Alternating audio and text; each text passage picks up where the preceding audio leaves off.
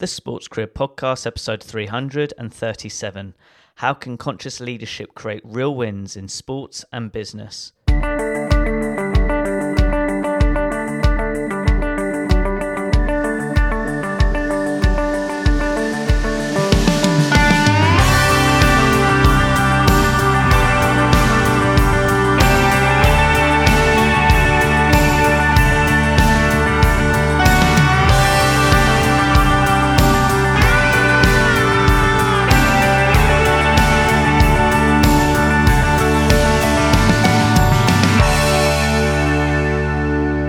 Hello Sports Achiever, and thank you for tuning in to another episode of the Sports Career Podcast. I'm your host Ed Bowers. As always, my goal each week is to provide you a special guest who's an expert in a particular sector in the sports industry, especially if you have an interest in elevating your leadership qualities. I hope today's episode can support your sports career development, interests and needs. Now, getting back to today's podcast special guest is Michelle Moore. Michelle is a leadership coach, keynote speaker and author of a book called Real Wins, which is all about how sport and race can improve our leadership qualities with the understanding of race equity. For that reason, it's such a pleasure to have Michelle as a podcast special guest on the show, and that's when today's episode, Michelle will share her sports career journey and explain to you how conscious leadership can develop real wins in sports and in business. Have a listen and enjoy. Michelle, it's such a joy to have you on the podcast show. Please you share to listeners your sports career and leadership journey. When did it all start? Oh, thank you so much for the invitation, Ed. I'm really pleased to be here. Well, it all started when I was the tender age of 9 years old, and I'm a twin, so sometimes I'll talk in the plural. My twin and I would go training basically down the Blue, it was called. It was the Southwark Park Athletics track in Southwark, in an inner London city area. And we were sprinters as youngsters. We were 100-metre sprinters, long jumpers. My sister was a hurdler. And we belonged to Herne Hill Harriers Athletics Club. And so from a really young age, we had instilled in us the sports mindset of what it means to succeed, and also how to cope with losing. So athletics was very much an identity affirming space for my sister and I. I'm a black woman who happens to be mixed. My heritage is from Guyana and England. And so training with other people that looked like me, it was a diverse training group, but predominantly black and brown athletes, was incredible. And my journey in leadership started with my athletics career from a very young age. And even though as I progressed, I became a very talented, and I was a talented athlete, trained out in the US for a little bit, but I never made it to those international heights that I would have loved to have done. And so I learned huge amounts about the power of mindset, determination, focus, and everything to do with resilience that I translated into my professional career later on. So it all started back then. And I was very glad and thankful for my family, because we know that the relationship main carers have with sport is one of the determinants if whether or not you're going to continue in sport. And my mum was the team manager for Herne Hill Harriers, so we had to go and hang out with her. So what were we going to do? We were going to train and be, athletes and enjoy travelling up and down the country, competing and reveling in the joy and the freedom that sport gives you. What an awesome answer. And I got to decode this a little bit, because we will talk about your book, which will relate to this, but reflecting, don't want to mention your age, but we got nothing like social media back then. And there wasn't like, everything was about community. Reflecting, what lessons of sport did support you now? Like you mentioned about the mindset and also having a good people around you playing the sport, but looking back, like what skills supported you from sport, which have supported you now as a leadership coach? Well, I think one of the fundamental things that sport does is it helps develop our resilience, right? And so when we strengthen our resilience in every area of our life, that can then, our progress can improve and our potential can be unlocked in all kinds of ways, especially when what we get from sport is, it can be really identity affirming, where we feel as if we are, for me, it was like I could just feel free on the track. And that is so essential in how we unlock our learning, how we unlock all kinds of different aspects of our personality that can come to the forefront. And so I learned that despite the loss at the weekend, if I lost any of my races, Ed, I was still turning up to train like 4 or 5 times a week the following week in the hope that I would win the next week because I knew that I'd put in all of this hard work and the marginal gains thinking that you get from sport. Your coach is constantly giving you feedback. Michelle, raise your arm. Make sure your knees are coming up higher. Make sure that you relax your face. All the things that are the marginal gains that help you perform at a higher level in all kinds of ways. And that, the finest margins between the gold medalists and the silver medalists. And often the research actually tells us that the happiest person on the podium is often the bronze medalist because they kind of surprise themselves sometimes. And I remember sometimes my happiest moments on the track weren't when I actually won.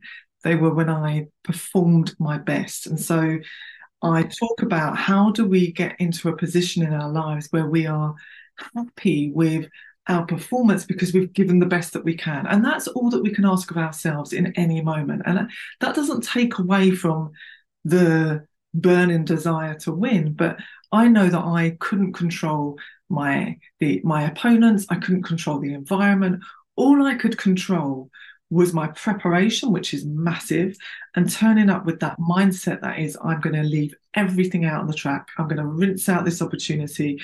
I'm not going to waste any of my potential with letting my mindset become negative. So the power of sport, the power of the mindset techniques that it taught me in terms of letting go of what my attachment is to that outcome and just focusing on the execution because I couldn't control anything else was really powerful in how I can stay present to the very moment of what I'm doing. And then, that mindset piece around, well, I've trained for this, my body's conditioned for this, and everything that goes with unlocking that extra part of you that will just allow you to perform because you're present and you're relaxed as much as possible. So it gave me all kinds of mindset techniques, from understanding that I can create an alter ego and step into a more confident version of myself, and I'm distancing myself in terms of emotionally regulation, distancing myself from any of the negative kind of energy that comes from nerves and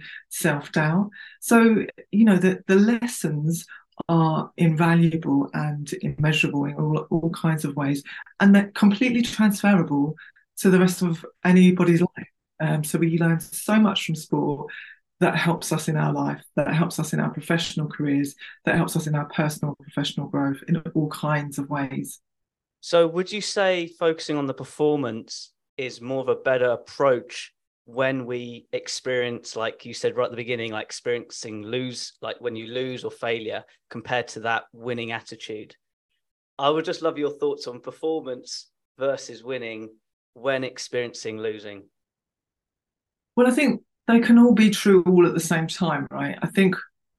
I suppose I'm bringing my leadership coaching into this because what I'm asking people to do on a daily basis is to do the preparation that gives them the confidence, that enables them to execute, and then they have to actually let go of the rest, which doesn't take away from them wanting to be the winner. And I'm highly competitive, right? I don't, every morning I'm trying to beat my 10-minute time as I walk around the block.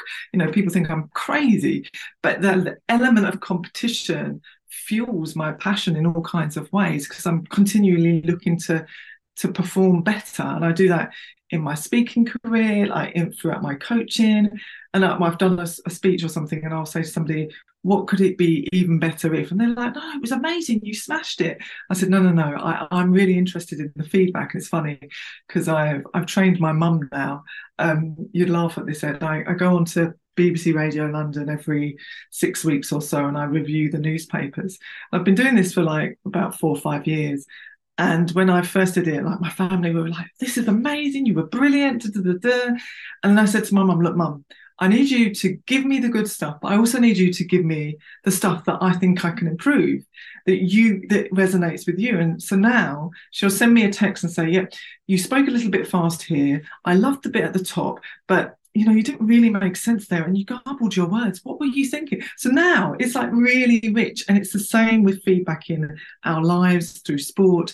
And so that element of winning actually can drive us to a point where we reveal these talents that we didn't even have, right? And so it's like, yes, absolutely. Pursue the highest version and the best version of what success looks like for you. And then let's see where the cards fall, right? Because, if you think about it, there are athletes like Usain Bolt that come along in the world. And at that particular time, if you're an athlete and you're competing against Usain Bolt, Asif Apal had no chance. Like he was never winning, basically. And so there's sometimes an acceptance that there are these exceptional talents and the timing might not be right for you. And so I just think that absolutely the performance element, the executing element, the way in which you can release yourself from the tension of the nerves and the self-doubt enables you to create a better performance, which is a winning performance, right? And that's the thing that sometimes people can get a bit caught out on, I think. And we see nerves as somehow really negative, but actually they show that you care and that you can use that adrenaline in all kinds of ways. So I talk about my experience, but I'm not a sports psychologist. I'm somebody that's worked with athletes and I understand the mindset and I also understand what's going on in a professional setting as well. So I'm always trying to kind of dovetail the two together. So yeah, I think that it's all can be true at the same time, and I don't think it's either or. And I'm always encouraging people to go for their boldest ambitions in whatever it is they're doing. So you absolutely aim for the win and aim for the victory, aim for the massive pay rise, aim for the big promotion. And if you don't get it, you're still falling short at a really high level. Whereas if you're aiming like, I'm going to do my best, that maybe, I might get bronze, I might get second, I'm not sure. You're already straight away, your mindset is at a different parameter. So I'm all about kind of going all in, rinsing out the opportunities, realizing that we're here for a very short time, Ed. Like, how can we make the biggest impact in the shortest and smallest amount of time that we've got? And you don't want to look back, and say, I wish I'd just given it everything I had. In the book, in my book, Real Wins, which I know we're going to talk about, I do share stories where that sense of there was an opportunity and I wasted it. I didn't turn up. And it was that burned me the most, that sense of wasted opportunity. I had it all there in front of me and I didn't execute. And so I remember I was just doing some coaching actually with somebody today, and we were talking about the article, the piece of work that the incredible palliative care nurse did when she interviewed people who were dying, and the 10 regrets of those that are dying. And she pulled it all together. And one of those was about not taking the risk, not backing yourself, not going for it, just performing for everybody else, but not really yourself. And so there's something very powerful about going for it, going for your highest and boldest ambition. And in lots of things. And sometimes you don't have the energy to do it, and sometimes you do. And when you do, I'm like, let's do it. Let's go for it. I mean, I speak slightly differently now because I'm at that stage in my career where, I've reached a particular level where I'm like, I'm defining this for myself. And so therefore, this is my version of what success looks like. And it might not be the big CEO role that you expect me to have. It might not be the winning or getting this accolade or that accolade or being on this list. Those are not the things that I'm motivated by, because I've defined my success on my terms, which is about supporting people to understand their leadership growth. It's about doing work that changes and really reforms sport, which may be seen and unseen. And it's about making my contribution and to move, inspire and motivate and touch and educate people through my speaking work. So that's a really long answer, and it's a meandering one, I know, but I think it covers off.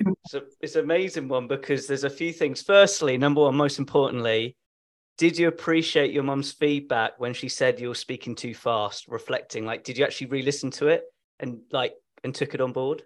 Absolutely, but it's one of those things that I may or may not have implemented that well, but I'm conscious of it, and so I do take on board what she says really, really carefully, because she listens carefully, and she knows what I want, and I've got much better at all of my radio stuff, and that's because because of her feedback. 100%. And one thing you've mentioned throughout this whole conversation is defining success. I'm going to put you on the spot here because I know the listeners will benefit. Has your definition of success developed over time? And I'm curious of how you do it. Do you write it down on a piece of paper and read it regularly? Or is it just, you know it consciously and then you implement it in your work? I'm curious. Well, look, I don't have some kind of really well thought out methodology of how to create this. And I think it comes from experience and the challenges that we experience in life and the ones that I've experienced through being a Black woman working in professional settings, and the way in which the intersections of oppression of both racism and sexism have impacted me negatively.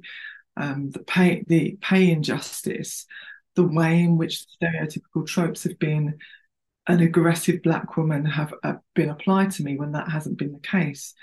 And so, because of the way in which societal conventions are bound up in race and gender, and oppression more broadly, those of us that are in those oppressed groups can become very weathered by those experiences.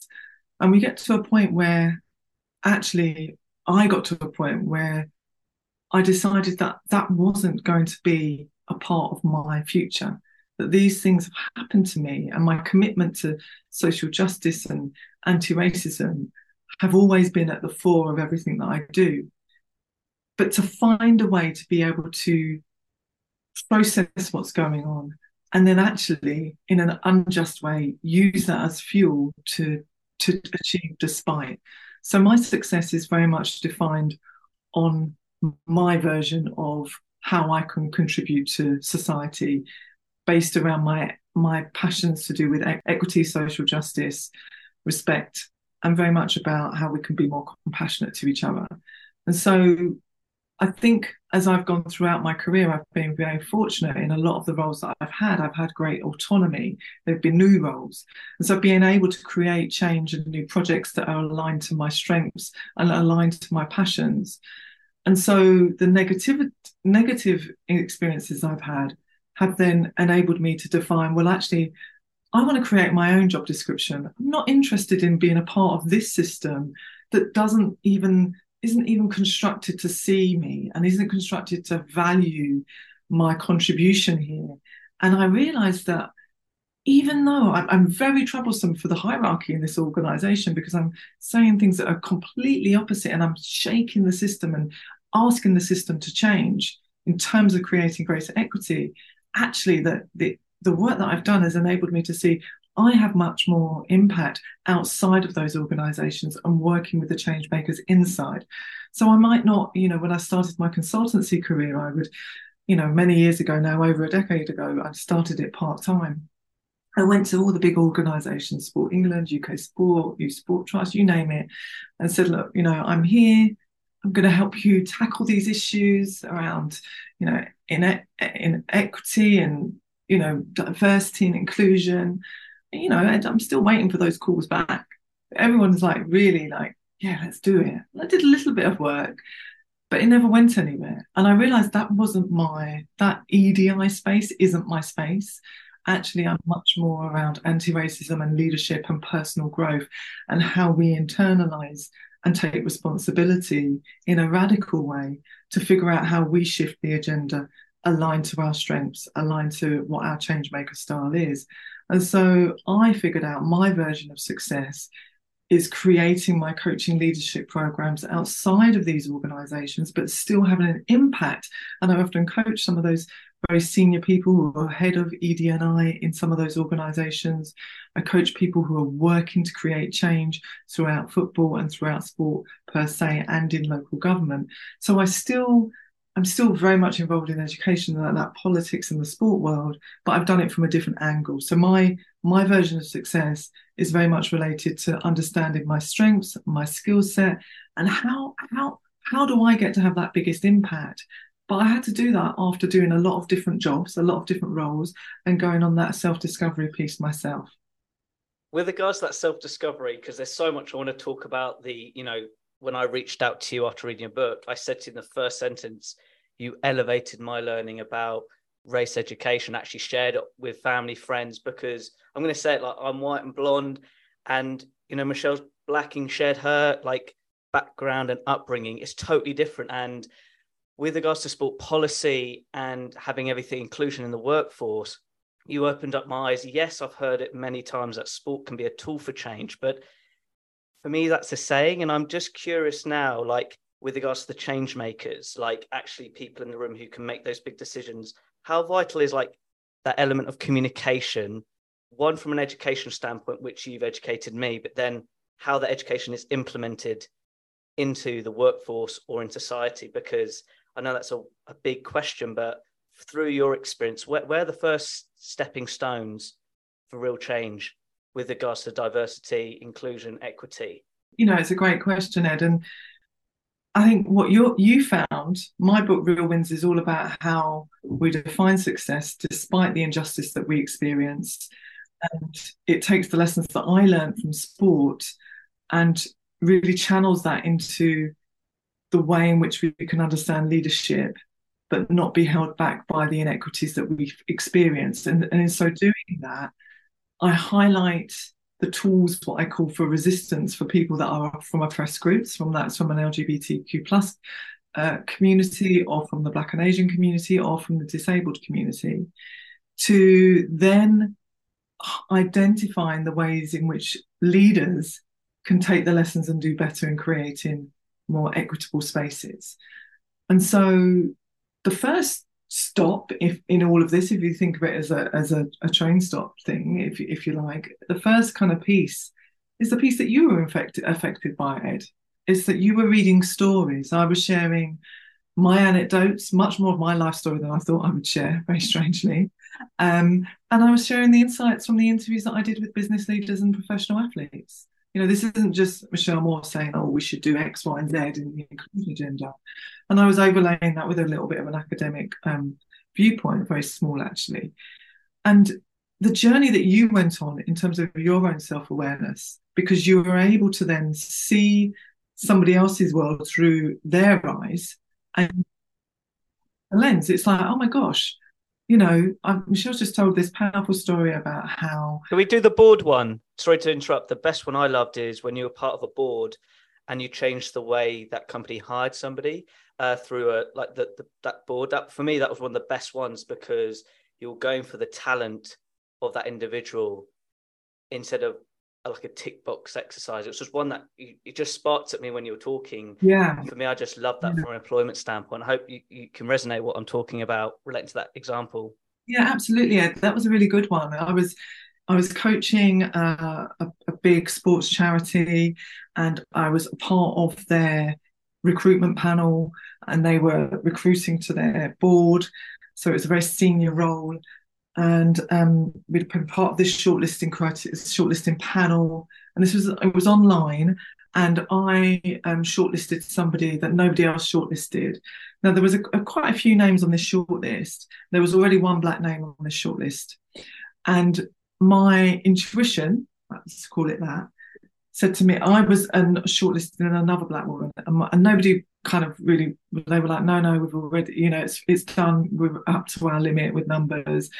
And I could see through the lines of some of this CV, the achievements, the accolade, the roles that this person had had.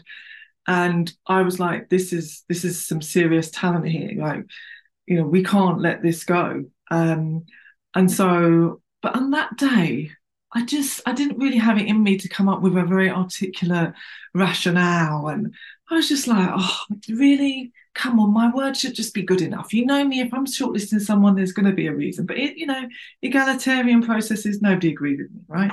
So I was like, okay, I've done one line and said, I really think we should put this woman through. She's got... And they said no. Anyway, it gets to the day, and we're all up in these fancy offices. And when I looked at the list, this particular woman her name was added to the end of the list of those people that were going to be interviewed. And everybody's like, what's going on here?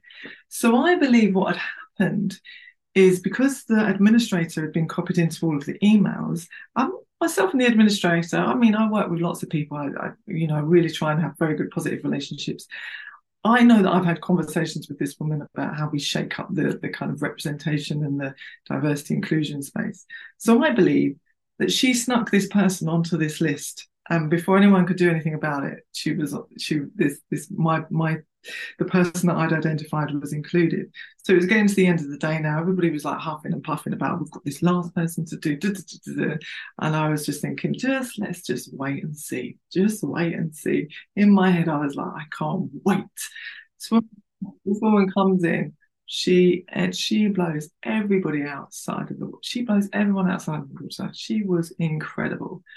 And they were all stunned, and they were like, they offered it to her. And I was like, look at that, you know. And that changed the course of all kinds of things in that organisation and for that particular woman. And I didn't even go for it. I just sent one email that was like, come on, let's go for this. But somebody did believe in me. They took the risk, they took the chance.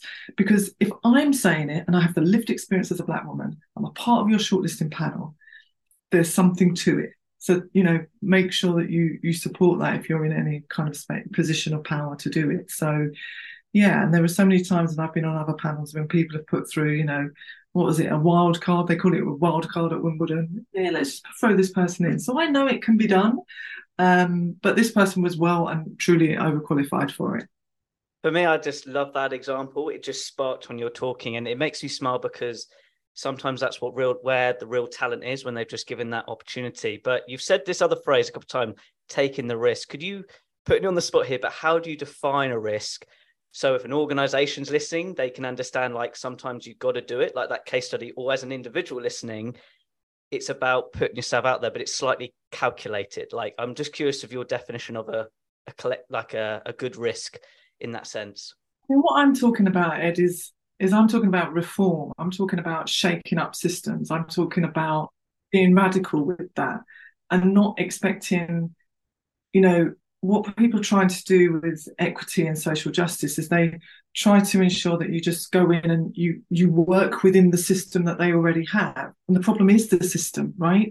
So it means that you have to have courage to do things differently.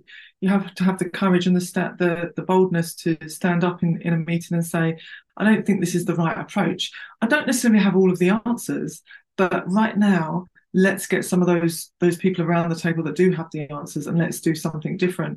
And I think, when I look across all institutions in this country, they have a real problem with centering issues around race, more so than the other characteristics, the protected characteristics. And I think that's a lot to do with, their shame resilience. They're not shame resilient enough. They don't take on board that they have to make often apology, and they have to do things very differently.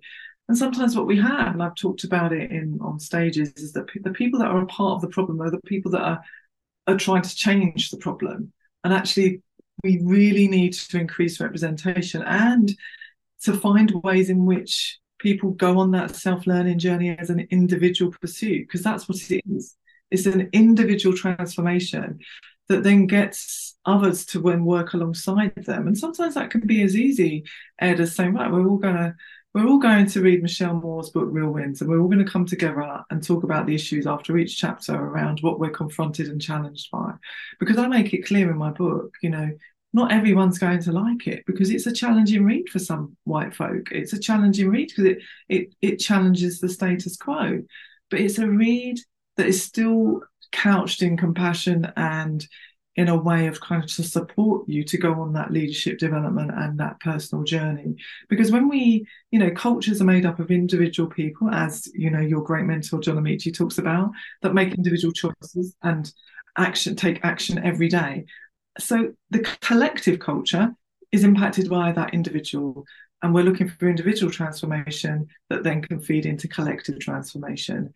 So whether we call it risk, whether we call it reform, whether we call it people taking, much more calculated, informed decisions, whatever the language is, it's about deciding that you are going to be a part of the solution by finding the part that you play in this, and then rinsing that out for all that you've got, because that's the part that you play. Exactly. That's why I did this podcast show. It's been my journey of learning from different like cultures, people around the world in sport and in business. But before we talk about the book, and I promise you we'll talk about Michelle, but this is quite important because so far people think, well, so far that you've been in athletics and then gone as a leadership coach. There's one component I want to talk about because I know a lot of people will relate to it. Your teaching career. Could you just give a little snapshot of your teaching career and how is that those skill sets help you transition into leadership, consulting, and that line? Because to me, this is inspiring. But I would just love you just sharing that part of the journey of your career. Yeah, so as a young person, I went off and did. I wasn't very particularly academic, I have to say it. I wasn't that academic. I was big time into my sport. I'm glad we match on that. But it was because I hadn't found my love of learning, I think. And we went to a really tough secondary school. But it's scraped through. I got some decent GCSEs and then went off and did some A levels at a good school. But I really struggled with the academic learning, went with those A levels and scraped a couple of passes and then scraped myself into university because I was a very good netball player as well as a good athlete. So I landed up at university and I chose to do a teaching degree with sports science and PE. Now, let me be really clear. I had no burning ambition to be a teacher, but I had to make a decision. And my dad is kind of strict and he put me under pressure. It's like, you've got to decide, and you haven't got anywhere else to live if you don't sort this out. Do you know what I mean? There was like, we were living, there was a backdrop of kind of social political kind of unrest where we were. And it was a tough family background. And so I had to make some decisions. And that one of those decisions was about how I'm going to make money. And it was one of the reasons why I gave up athletics, actually. And so I went off and did this teaching degree. But I've always loved young people, right? And then I taught for 4 years in a primary school in Brixton. I became really disillusioned quite quickly. I was the only Black woman there as a teacher. And I was kind of, it was my first new job. They gave me the little ones. I had like year one, I'm 6'2", Ed. It was hard on my body, but I remember bringing in so many different kind of texts that were Black texts. I remember introducing basketball to the school. And I even got my dad as a social worker come in and they gave us a 15-minute morning meeting to look at terminology to do with race. Now this was some time ago, but that's what I was trying to do. And actually, it was quite difficult. And I did that for 4 years, but my love for young people was very strong. I then worked for Charlton Athletic Race Equality Partnership. So I took my passions around sport and education and community development and was a sports development coordinator there. So I was working in the football club, doing that work, 20 odd years ago now, to really transform communities by working directly with Black and Asian and ethnic minority communities, getting them on sports coaching qualification courses and getting them into the football club in terms of, and the leisure providers in terms of employment. But I was also developing anti-racism resources and really using the power of football and how sexy it is and the players and the brilliant Chris Powell at the time to as the vehicle to really have difficult, challenging conversations and do work around anti-racism. So that was my journey into sport and into education and into that space around the anti-racism agenda. And I loved it. And the work that I do today kind of relates to a lot of that pioneering work back in the days that was award winning. And then actually I was headhunted and asked by the local secondary school that I was working with through Charlton to go over there and help them become a sports college and do community development work and became a community manager there. And the work that I was doing was really tackling big issues around intergenerational worklessness, really trying to develop global citizenship, raising aspirations, working with the local youth centres, bringing in a whole range of diverse role models into the school. And it was having a massive impact. And it was a very white working class school. This was where the murders of Stephen Lawrence were, in terms of that area in Eltham. And the work that I'd done at Charlton Athletic, that project was set up because of the racist murders of Stephen Lawrence, Roland Adams, and Rohit Dagal. And I always mention their names to honour their legacy. And so the work that I was doing at Eltham Green was having a massive sports college, was having a massive impact on the school. And so they promoted me to an assistant head teacher, director of community. So I've had this really untraditional route into education. at a high level. And then after that, I was headhunted by the local council, local government, working for Greenwich Council, where I stayed for about 12, 13 years, heading up PE, sport, RE, all sorts of different other curriculum areas, developing programs around education and social justice, doing all the work around the Olympic Games and making sure every young person had an experience of the Games during London 2012.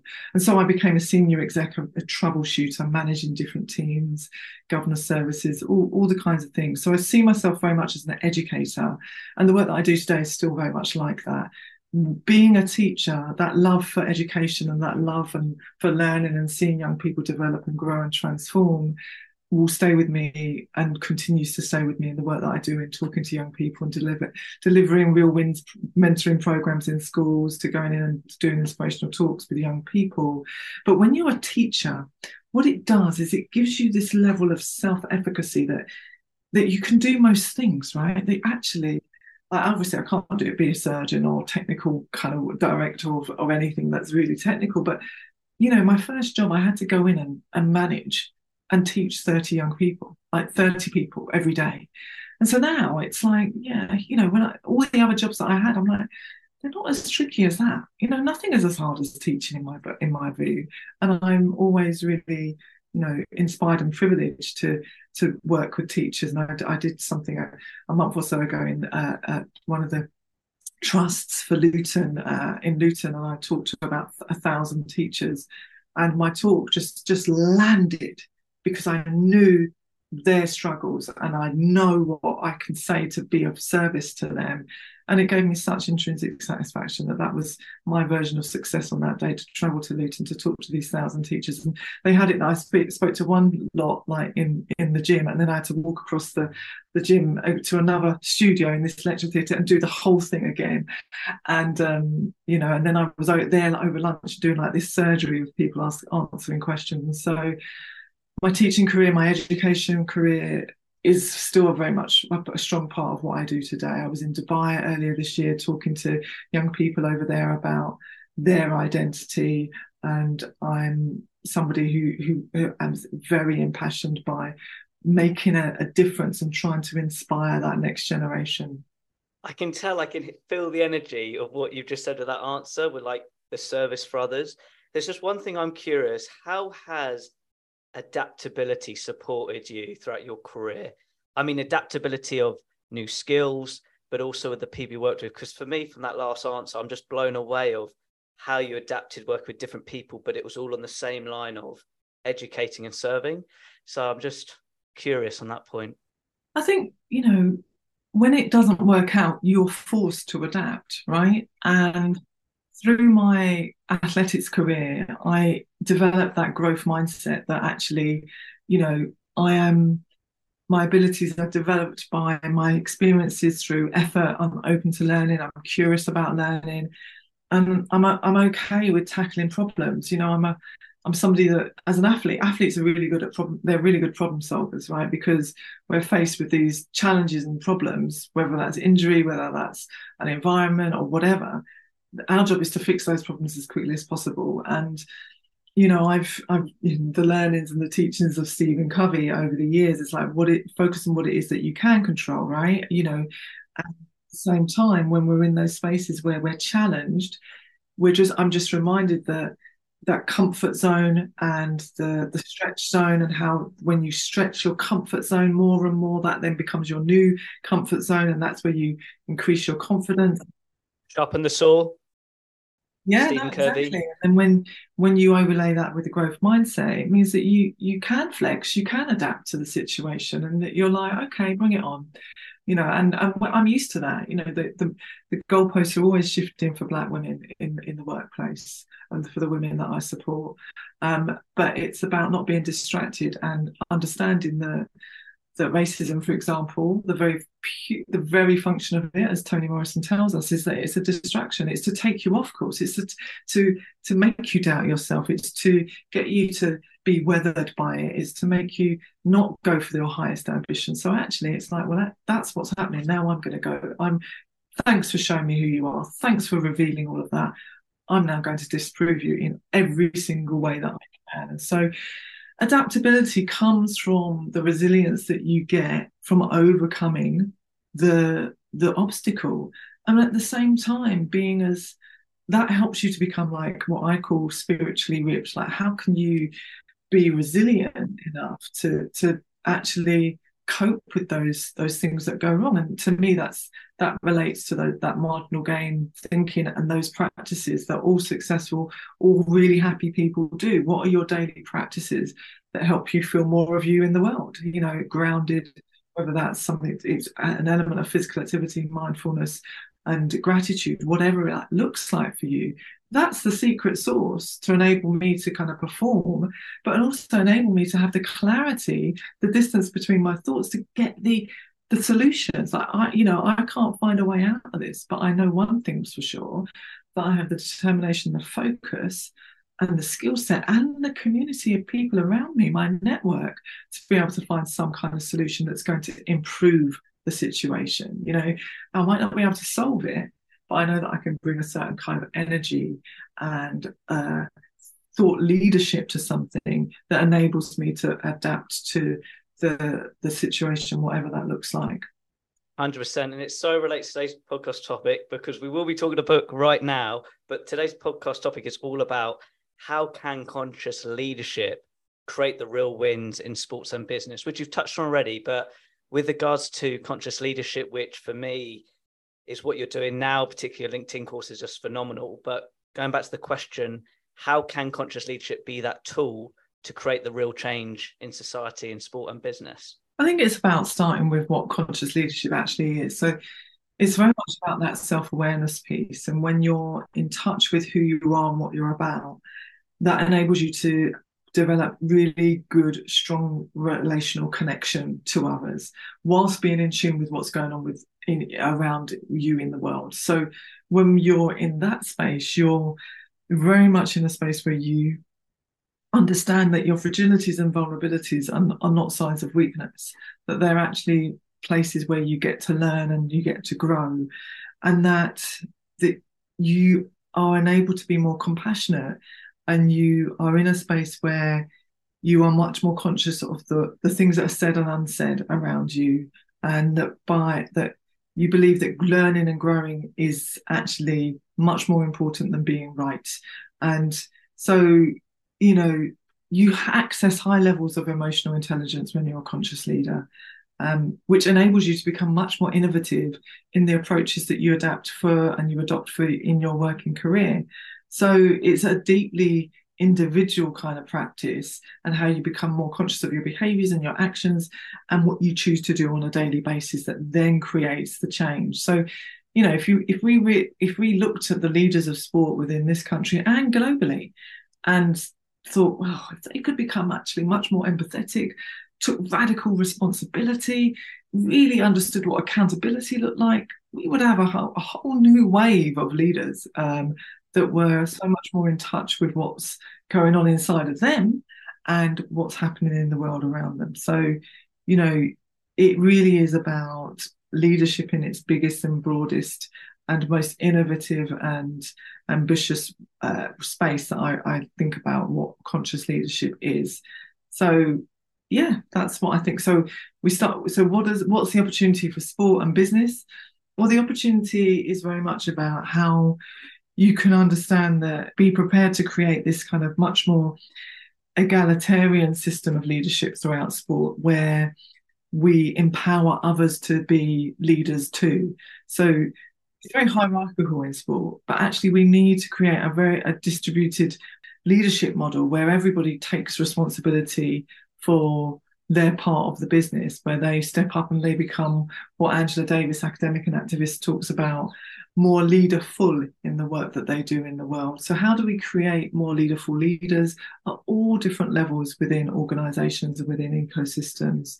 And when we have that, then we're in a space to embrace all aspects of our identity, the not so great parts and the good parts. By being aware of those, that enables us to tap into and play to our strengths, but then also create the teams around us that add into that we you know, really empower them to play to their strengths. So for me, you know, and that's kind of broad brush, you know, then look down at the very specifics of the very specific ecosystems and figure out where bad and poor and biased decision making is happening and take out that bit of the ecosystem. You need to get forensic at it, but you need to create the team of people who are really aware of what Carl Jung talks about, the shadow self, the dark and light of our identities. What is it that I'm great at? What is it that I'm not so great at?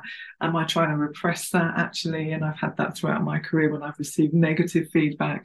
And how do I take that on? How do I transform myself? How do I become much more conscious of my choices and actions and decisions on a daily basis? And how am I using the privilege that I have in being me to advance those that don't have as much privilege? You know, when you start asking yourself those questions, that's when you can get to really understand how you can tackle some of the institutional biases that exist in our country today and globally. Yeah, I've got a big smile on my face because there's sort of two quotes that relate to this. So one of my two favorite learning points from your book. And with regards to that little piece about self-leadership, you said in the book, the truth is that we are all leaders because we need to be leaders of ourselves. I love your thoughts on that point. But the second quote, which is short and sweet with regards to feedback, the power to listen, not respond, but to understand. And if you don't mind, we'll start with that one because that showcases, for me, why feedback's important, but also not responding. I'd love to hear your thoughts of how that supported you now as a leader, but also educating other leaders on that point.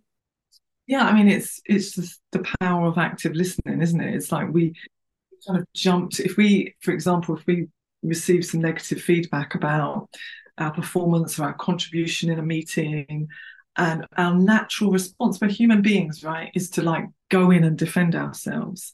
And I tell this story in my work around receiving negative feedback, and it was kind of laced with some stereotypical tropes. And I was like, I had to wade through all of that and then find the essence of where something was true, and then be able to be brave enough and bold enough to just hear everybody out and their perspective around it, which was incredibly hard, did it, but because I knew that there was something there for me to hear. And so I didn't speak because I was really trying to understand what was being said. And so I think that's an important part of leadership. How do we listen to understand and not just always respond? And, what that kind of links to is this piece around empathy, because empathy isn't just about kind of trying to step into somebody else's shoes. It's stepping into those shoes, but also understanding that you have to shift your mindset when their experience doesn't match up with yours. Well, actually, is it the emotional intelligence? Sorry, is it that side? yeah, it's just really understanding that you might have an expectation or an assumption based on your experiences in life, but actually you have no idea what this person's lived experience is, and you're trying to match it to your idea, and there is a mismatch. And so there's something about trust, and there's something about understanding and compassion. And I think about some of the board roles I've had over the years, and some of the people that I've worked with may not have understood the issues around equity and injustice and anti-racism, but I'd built up a relationship where they trusted me, right? So what happened is they went along with the reform and the change, and the understanding came later, right? And because they were like, Michelle Moore, she's on our side. She generally knows what she's talking about. We'll kind of go along with what she's saying. We don't entirely get it, right? And so there's something about that trust that goes with that deep listening that you have to have in yourself and in the process, and that you are open to learning from what you hear, even when what you hear is really challenging and you don't like it. Can we touch on that first point, though, about that we're all leaders? Because I think that was gold when I read it, because I think sometimes we forget that we're leaders in our home, we're leaders with our community. It's not that it's a title in an organisational role. I'd love to touch on that quote. I'm really glad that resonated with you, Ed, because what you're doing in this podcast is leading. Your leadership skills, you're taking your passion and you're making your contribution to the world to be of service to others, and we get so much from that. I get a lot from that, and I know we've talked about how much from that as well as you raise your hand for our listeners. So there is something about understanding that leadership aspect is very much connected to the decisions that we make every day. as leaders of ourselves, but also that when you go into organizations and businesses and ecosystems, you can see that there's a leader of the organization, like there's a CEO or the MD. But when you go in and you do some like deep work, you get to understand that actually sometimes it's the entry level employee that holds all of the power and actually is the coolest, has the most radical ideas, and actually is flexing some leadership skills that the senior managers have no idea about, right? So I think when we get to when we get to tap into and understand that we have so much power as the leaders of ourselves, because we get up and we make leadership choices every day. We lead our families, we lead other people, we lead ourselves. When we really get that, it enables us to stand in the power, to stand in it, to know that I've got a contribution to make. You may or may not want to take that contribution on, but I'm going to do that because I'm being my most leaderful self. And so I love this idea of being a leader of you that makes your contribution. And I talk about it in the spirit of how we can challenge the status quo, both within ourselves, within our own kind of the inner critic in our heads that will have us believe that we are less than, and to those that are out there in the systems that we're a part of.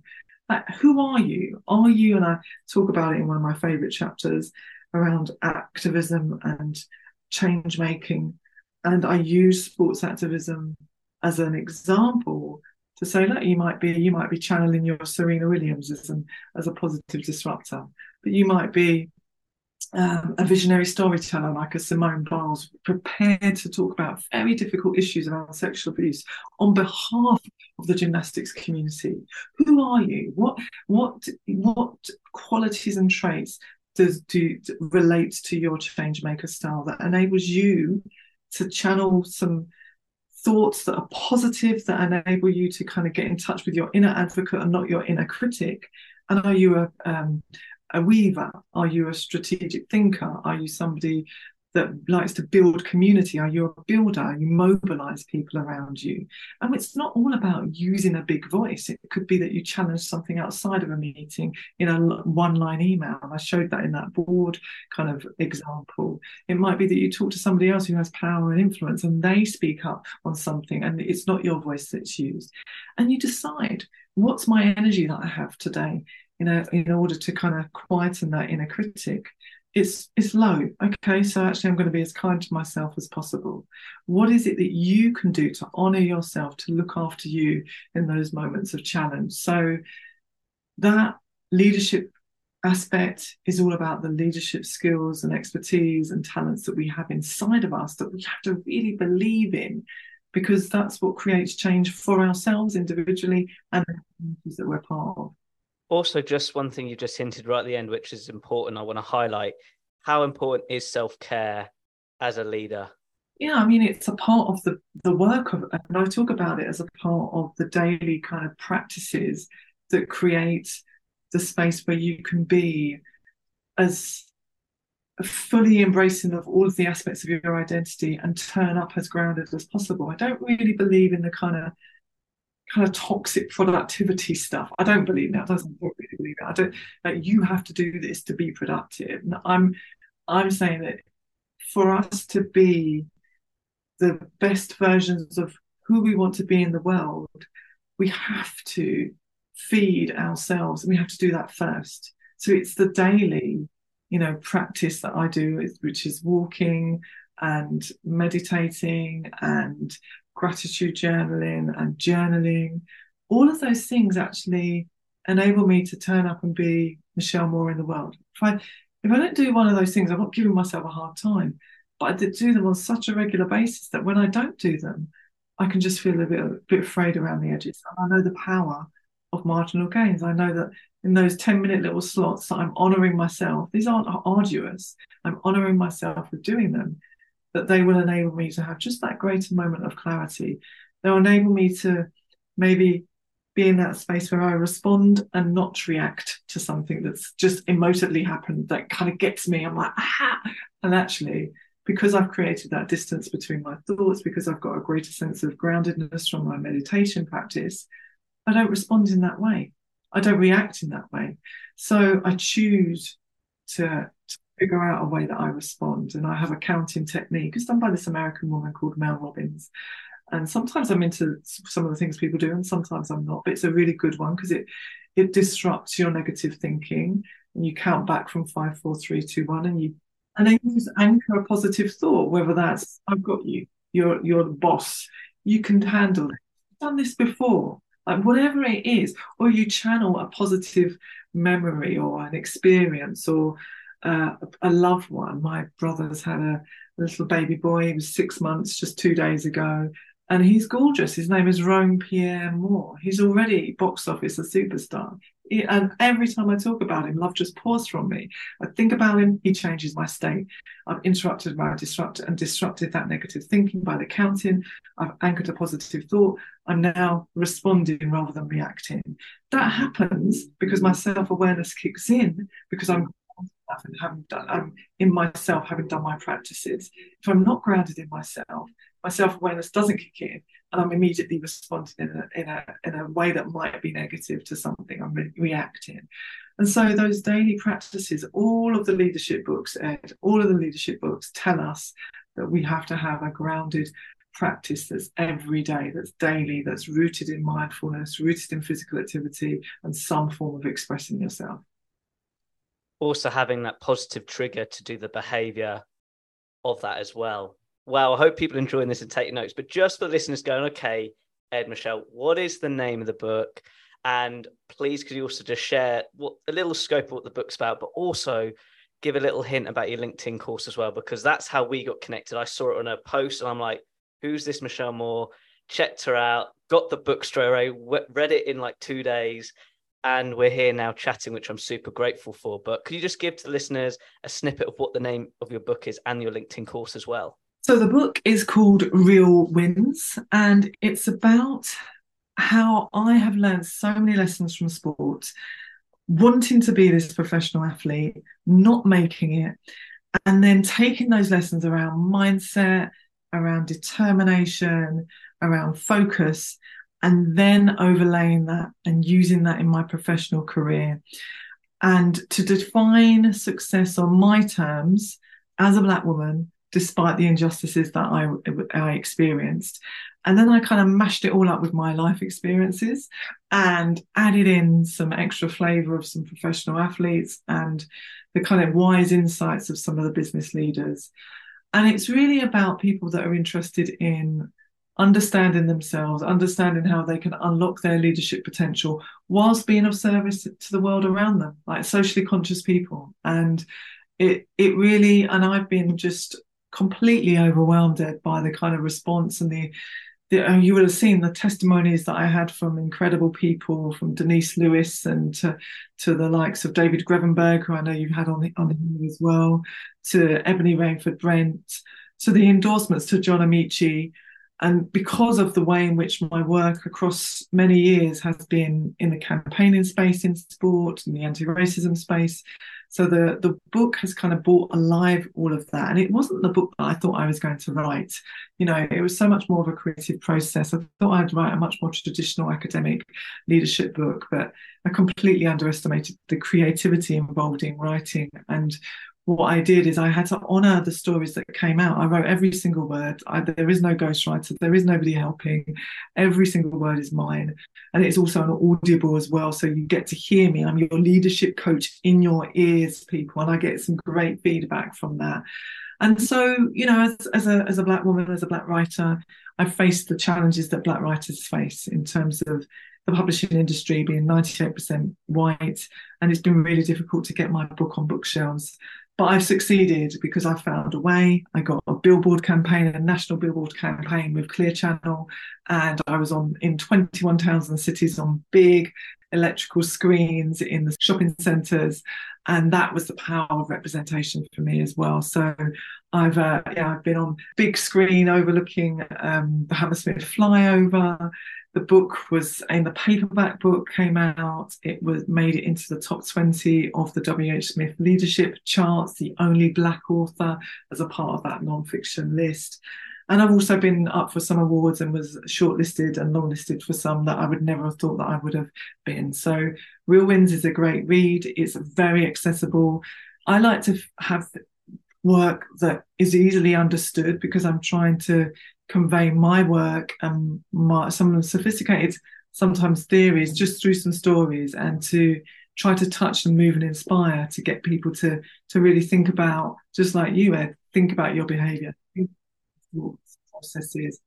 But it takes the title Real Wins is about what does real wins look like? And it isn't actually the traditional wins or the accolades or coming first. It's about the lessons that we learn from our toughest moments and how we use those lessons to then transform our future. That's what a real win is. And so it is a lot about adversity, loss, setbacks, and how we find the inner tools and inner resilience to overcome them. And how about the LinkedIn course? I need to bring that in because I kid you not, everybody, nearly every week I'm seeing people who do this course and sharing it with authenticity that it's really helped them. So I just want to say that because we all have different learning styles and maybe the course could be the answer. I would say get the book as well. But if you love like courses, check this one out. Absolutely. I mean, as you can see, I'm kind of untraditional. I mean, my leadership book, my Real Wins book, finishes with an ode, with a tribute to my gran around the struggle that she had and the issues around identity. And my gran came to England in the 50s, late 50s, 58, and she was the first woman in the family to come. Actually, no, that's not quite true. Her elder daughter came before her, my trailblazing Aunt Vilma. But my gran came and she brought my dad, who was 3 at the time, and my aunt, his sister. And she came before her husband, right? And she lived a life of sacrifice and toil and experienced oppression in all kinds of ways so that myself and my sister could live the life that we live today. And so my book is in tribute to her sacrifice in all kinds of ways. And I pull out the ways in which that has happened. And I actually, the book is in tribute to my granddad as well on my mum's side, and also a friend who'd passed, Yvonne. And so it was really a tribute to how we can be of service to others. And in so doing, we can often really feed the legacy of those that have come before us. And so the work that I did for LinkedIn was very much around conscious leadership, in the sense of how we are rooted to our identities, both professional and personal. And very much for me, that's a personal journey. And so that I think the reason why it's landing is because I talk about these issues around our values, where they come from, what our identity means in the professional context, how we manage ego, how we develop our emotional intelligence. And I keep it real, and I use the examples that from sport as well as from broader society and the global issues that we see that sport holds up a lens to, you know, in terms of those social political issues that we talk about and we hear about, from the likes of the sports activism in the day to the contemporary, from back in the day, from the 1968 Mexico Olympic Games to the contemporary activism that we see today from the likes of Colin Kaepernick and, Serena, to all our own Eniola Luca. So I use sport, I use politics, and I bring it all together and make it make sense in that professional context. So it's very different. That I don't profess to be like everybody else. So it's quite different to what's on that LinkedIn platform and profile with all of the other LinkedIn instructors. And that's why I get to exist, Ed. I exist outside of the parameters and the boundaries of what's expected, to be honest. I don't really buy into them. So when LinkedIn approached me, I was like, are you sure? I'm not really a traditional LinkedIn person in that way, but LinkedIn is a massive, powerful tool, and it's been brilliant to work with them. I'm hoping to do more courses. And, it's only been out for a short time, and I've had over 4,500 views and engagers and people watching it and learners. So I like to be able to, as an educator, share my work, and that's through the book and through this, 14 lots of different videos. I'm talking direct to camera, bringing alive these issues, makes it as inclusive as possible. And that's why I also did an audible of my book. It's very important to me that everybody gets to access the work, and through the work on LinkedIn, as activities that I've set are also very much with inclusion in mind in terms of the broadest community possible. So please do check it out. It's actually free on my profile. You get it free. The first time you click on it on my profile, you have 24 hours to watch it.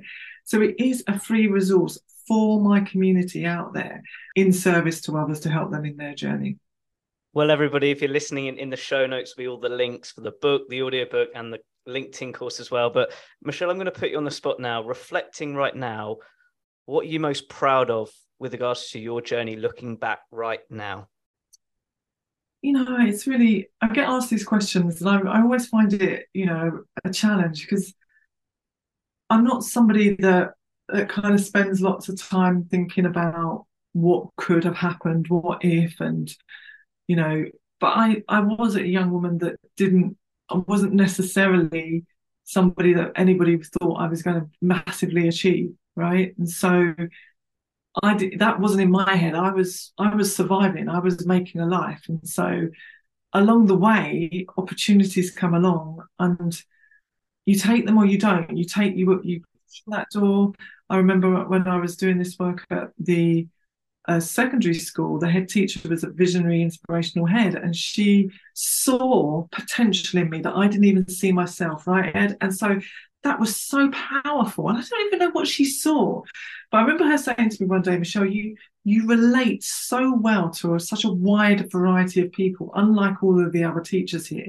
You're able to engage with the young people, the parents, the philanthropists, the funders, the council, the hoodlums on the local estate, the youth workers.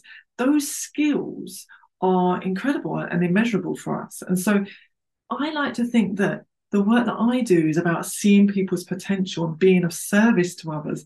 And I get so much from that. I get so much from helping people go for their highest and boldest ambition, go for that job that they never even thought that they could get.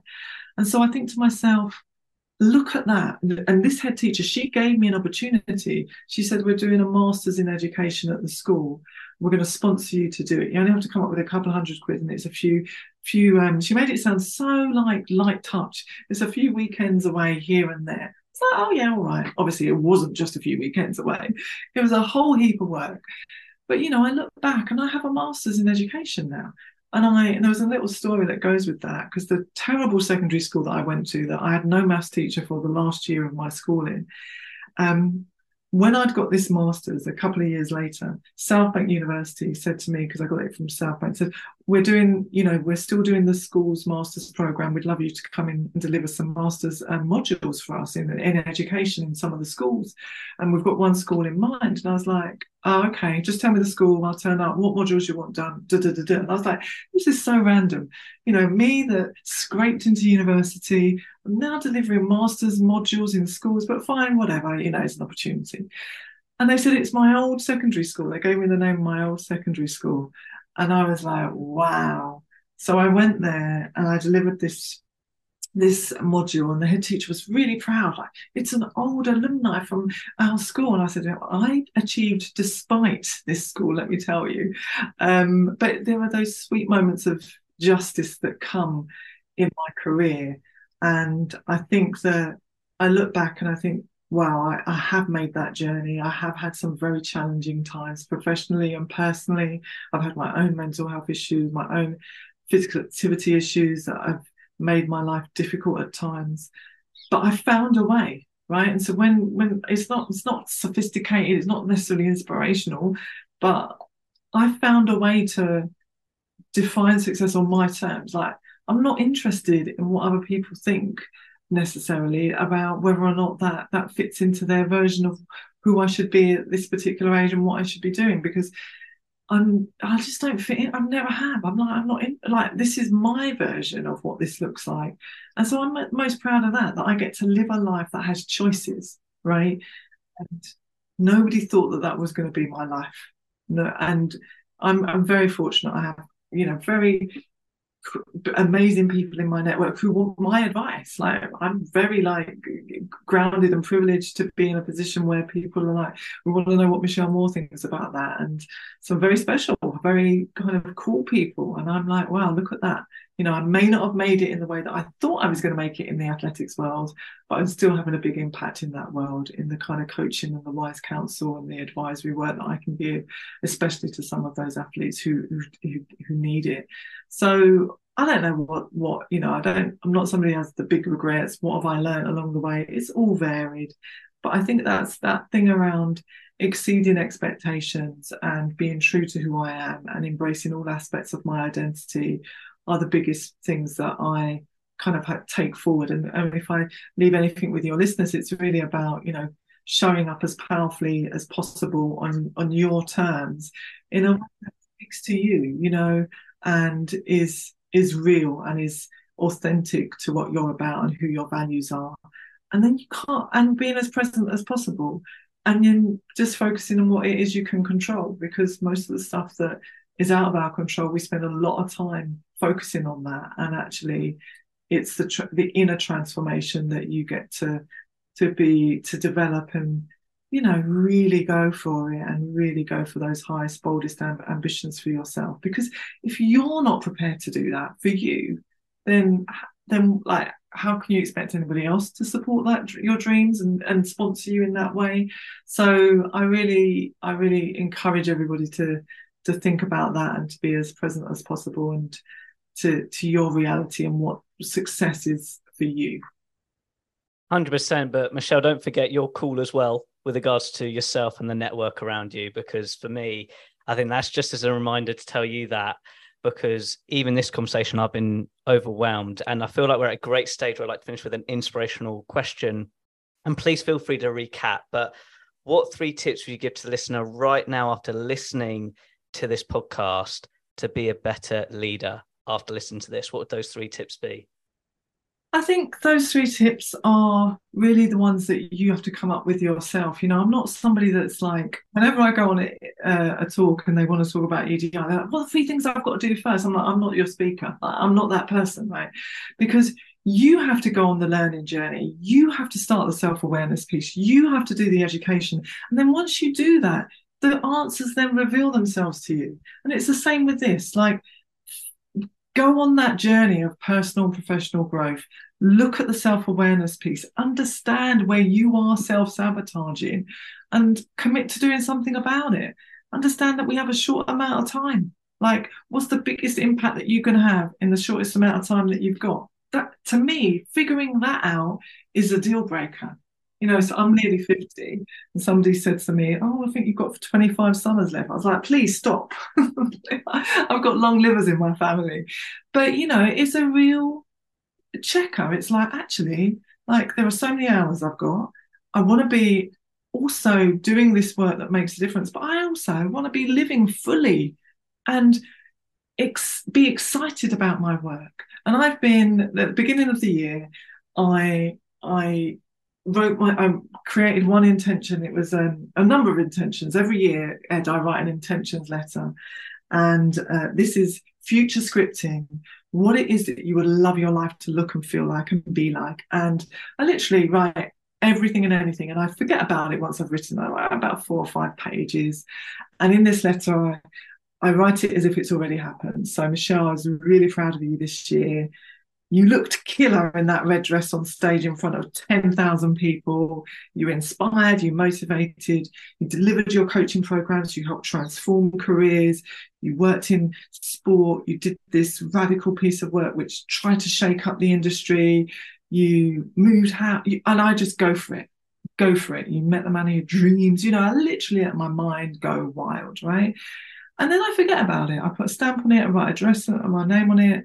I give it to a loved one. If you're going to do this, give it to someone you trust who will send it to you, and not like my twin sister who lost it for 3 months because she moved. So I allow her. But anyway, and then they send it to you a year later. And you read through what's happened. Now, this isn't like I've now written goals based on this letter. This is just what you put it out there. And, you know, no word of a lie. 70-80% of my letter comes true. It might not come true in the way that, no, you didn't do the TED talk, but you actually did a talk for the RSA and it reached 5,000 people. Actually, you did do that, but it was in a different way. And so you'd be so surprised. And one of my intentions last year was to mix more business and pleasure. And so I'm in this, what are we in the sixth, seventh month? And I've been away like 4 or 5 times this year. I was in Dubai doing some pro bono work. I've just come back from Rwanda and I was out there moderating a panel discussion, easily the most distinguished panel discussion I've ever moderated with key people in politics and sport. And I went to the BAL, the Basketball Africa League matches. I did some of the after parties. I was living, doing some book work, doing a book event, and it was business and it was pleasure. I did something in Slovenia. I did a leadership masterclass there. And I was in St. Lucia. I was on the St. Lucia radio talking about real wins. So I'm just living life on my terms, defining success in my way. And that's what I would say. You go on that self-awareness journey, you start to get clear about what you want in your life, and then you start living it intentionally. You start making it happen. So the 3 tips, I don't know what the 3 tips are. No, they're not. I think that answer's better. That answer's so much better. I had to interrupt. Yeah. I had to interrupt, but finish off if you had anything to say. But for me, that's a killer answer. Yeah, so to me, it's like get busy doing the stuff that's going to make you happy and grounded. Like, it's not all about how I'm going to achieve professionally. How can I create a life that has this rich, beautiful tapestry that I want to live, that is my life, And so many of us are defined by our professional achievements. When actually, when we look back on it, the 10 regrets of the people dying, check that out. It's nothing to do with our inbox, right? It isn't. So let's just be mindful of how we're defining success, who we are, how we're showing up, and creating that rich and beautiful life that we want to lead. And we get to lead if we allow ourselves to do that whole self-awareness journey. 100%. And that letter concept, I'm going to give that a go, by the way. I've done something very similar with Robin Sharma, where he says, like, write your sort of perfect day. And I do it a couple of times a week, but the letter one's even better because you forget about it. Hopefully it comes back though. But I love that exercise. And look, out of interest, Michelle, how can people interact with you on social media? Where are the best places to grab your book? Like the LinkedIn course, everybody, it's on LinkedIn. There'll be a link, but just with the book side, where are the best places to go to grab a copy? Yeah, well, the book is available worldwide. It was published in the States as well and globally, both hardback and paperback. I'd love it if you go onto Amazon, write a review once you've read it. Bookseller.org. It's available. It's in bookshops, but online is the great thing. But book reviews make a massive difference to first-time authors. And although I was published in 2021, we're in 2023 now. So I've been on an international book tour with my book, and I really appreciate any kind of feedback that I can get around that. My socials are Instagram, it's michellmoore.me. And it's the same. You can find out more about my book and my work on my website, which is www.michellmoore.me. And yeah, on LinkedIn, I'm Michelle Moore, FRSA. I'm a fellow for the Royal Society of Arts. So, and Twitter, I'm hello at Moore. So at Hello Moore. So yeah, I'd love to hear from people. I love receive, and you can contact me directly through my website as well. So please don't be a stranger, connect. And, if you have any questions or any follow-ups, please do feel free to connect with me on any of those socials. Amazing. To all the listeners listening in, all those links will be on my website with regards to my blog and this amazing podcast chat. Michelle, it's been a joy chatting with you today. Thank you very much. Ed, it's been wonderful. Thank you for asking me. I really appreciate it. It's been amazing. I've had a great chat with you, enjoyed it loads. So thank you. My goodness, what an unbelievable podcast chat with Michelle. I've actually got goosebumps because for me, it's conversations like this that are so educational. And I need to thank you now. I'm mindful this is a long podcast. And if you have reached this stage, I want to congratulate you. Why? Because I really appreciate and respect your time. I have to really say that because For me, time is one of our most important assets, and I truly believe after you listening and learning from Michelle, it served you with regards to your own personal development, but also your career development too. With regards to conscious leadership, I hope you've got a better understanding with regards to how it can be applied and the learning lessons from sport and how it can be transferred into the business world and all aspects of your real scope of life. It really is so transferable. But what I've taken from this podcast, learning from Michelle, which I'm so glad we digged really deep, is the component of really defining your word of success. And you probably heard this before from other social media channels, other self-development content, but for me, that's what I've taken the most from Michelle, of how she uses her past experiences to really create her definition of success with regards to the life. And from a career journey perspective, I can't express how much I've enjoyed it, just from how she used her athletics career, then how she used it into a teaching career, and then how she's applied it into the world of the business world, but also educating at the same time of race education. Like for me, I need to bring this up again because when I read Real Wins, and I'm actually rereading actually about race education, it's really made me more curious, but most importantly, mindful. And that's what I love about Michelle. It's really being authentic in the realities of different stories that we need to at least be mindful of in a working environment, in a sporting environment, but also a life perspective. So there is equity in regards to society in all walks of life. So for that, Michelle, again, I'm going to give you a shout and say thank you for that opportunity of educating me, and I'm more curious of the subject. But with regards to you, yes, you the listener, my main thing now is application. And how are you going to apply this into your career development? Because you've just listened to over an hour and 20 minutes. What one thing now you actually going to implement with regards to your development? Because the last thing I want, it goes from one ear out the other with no application.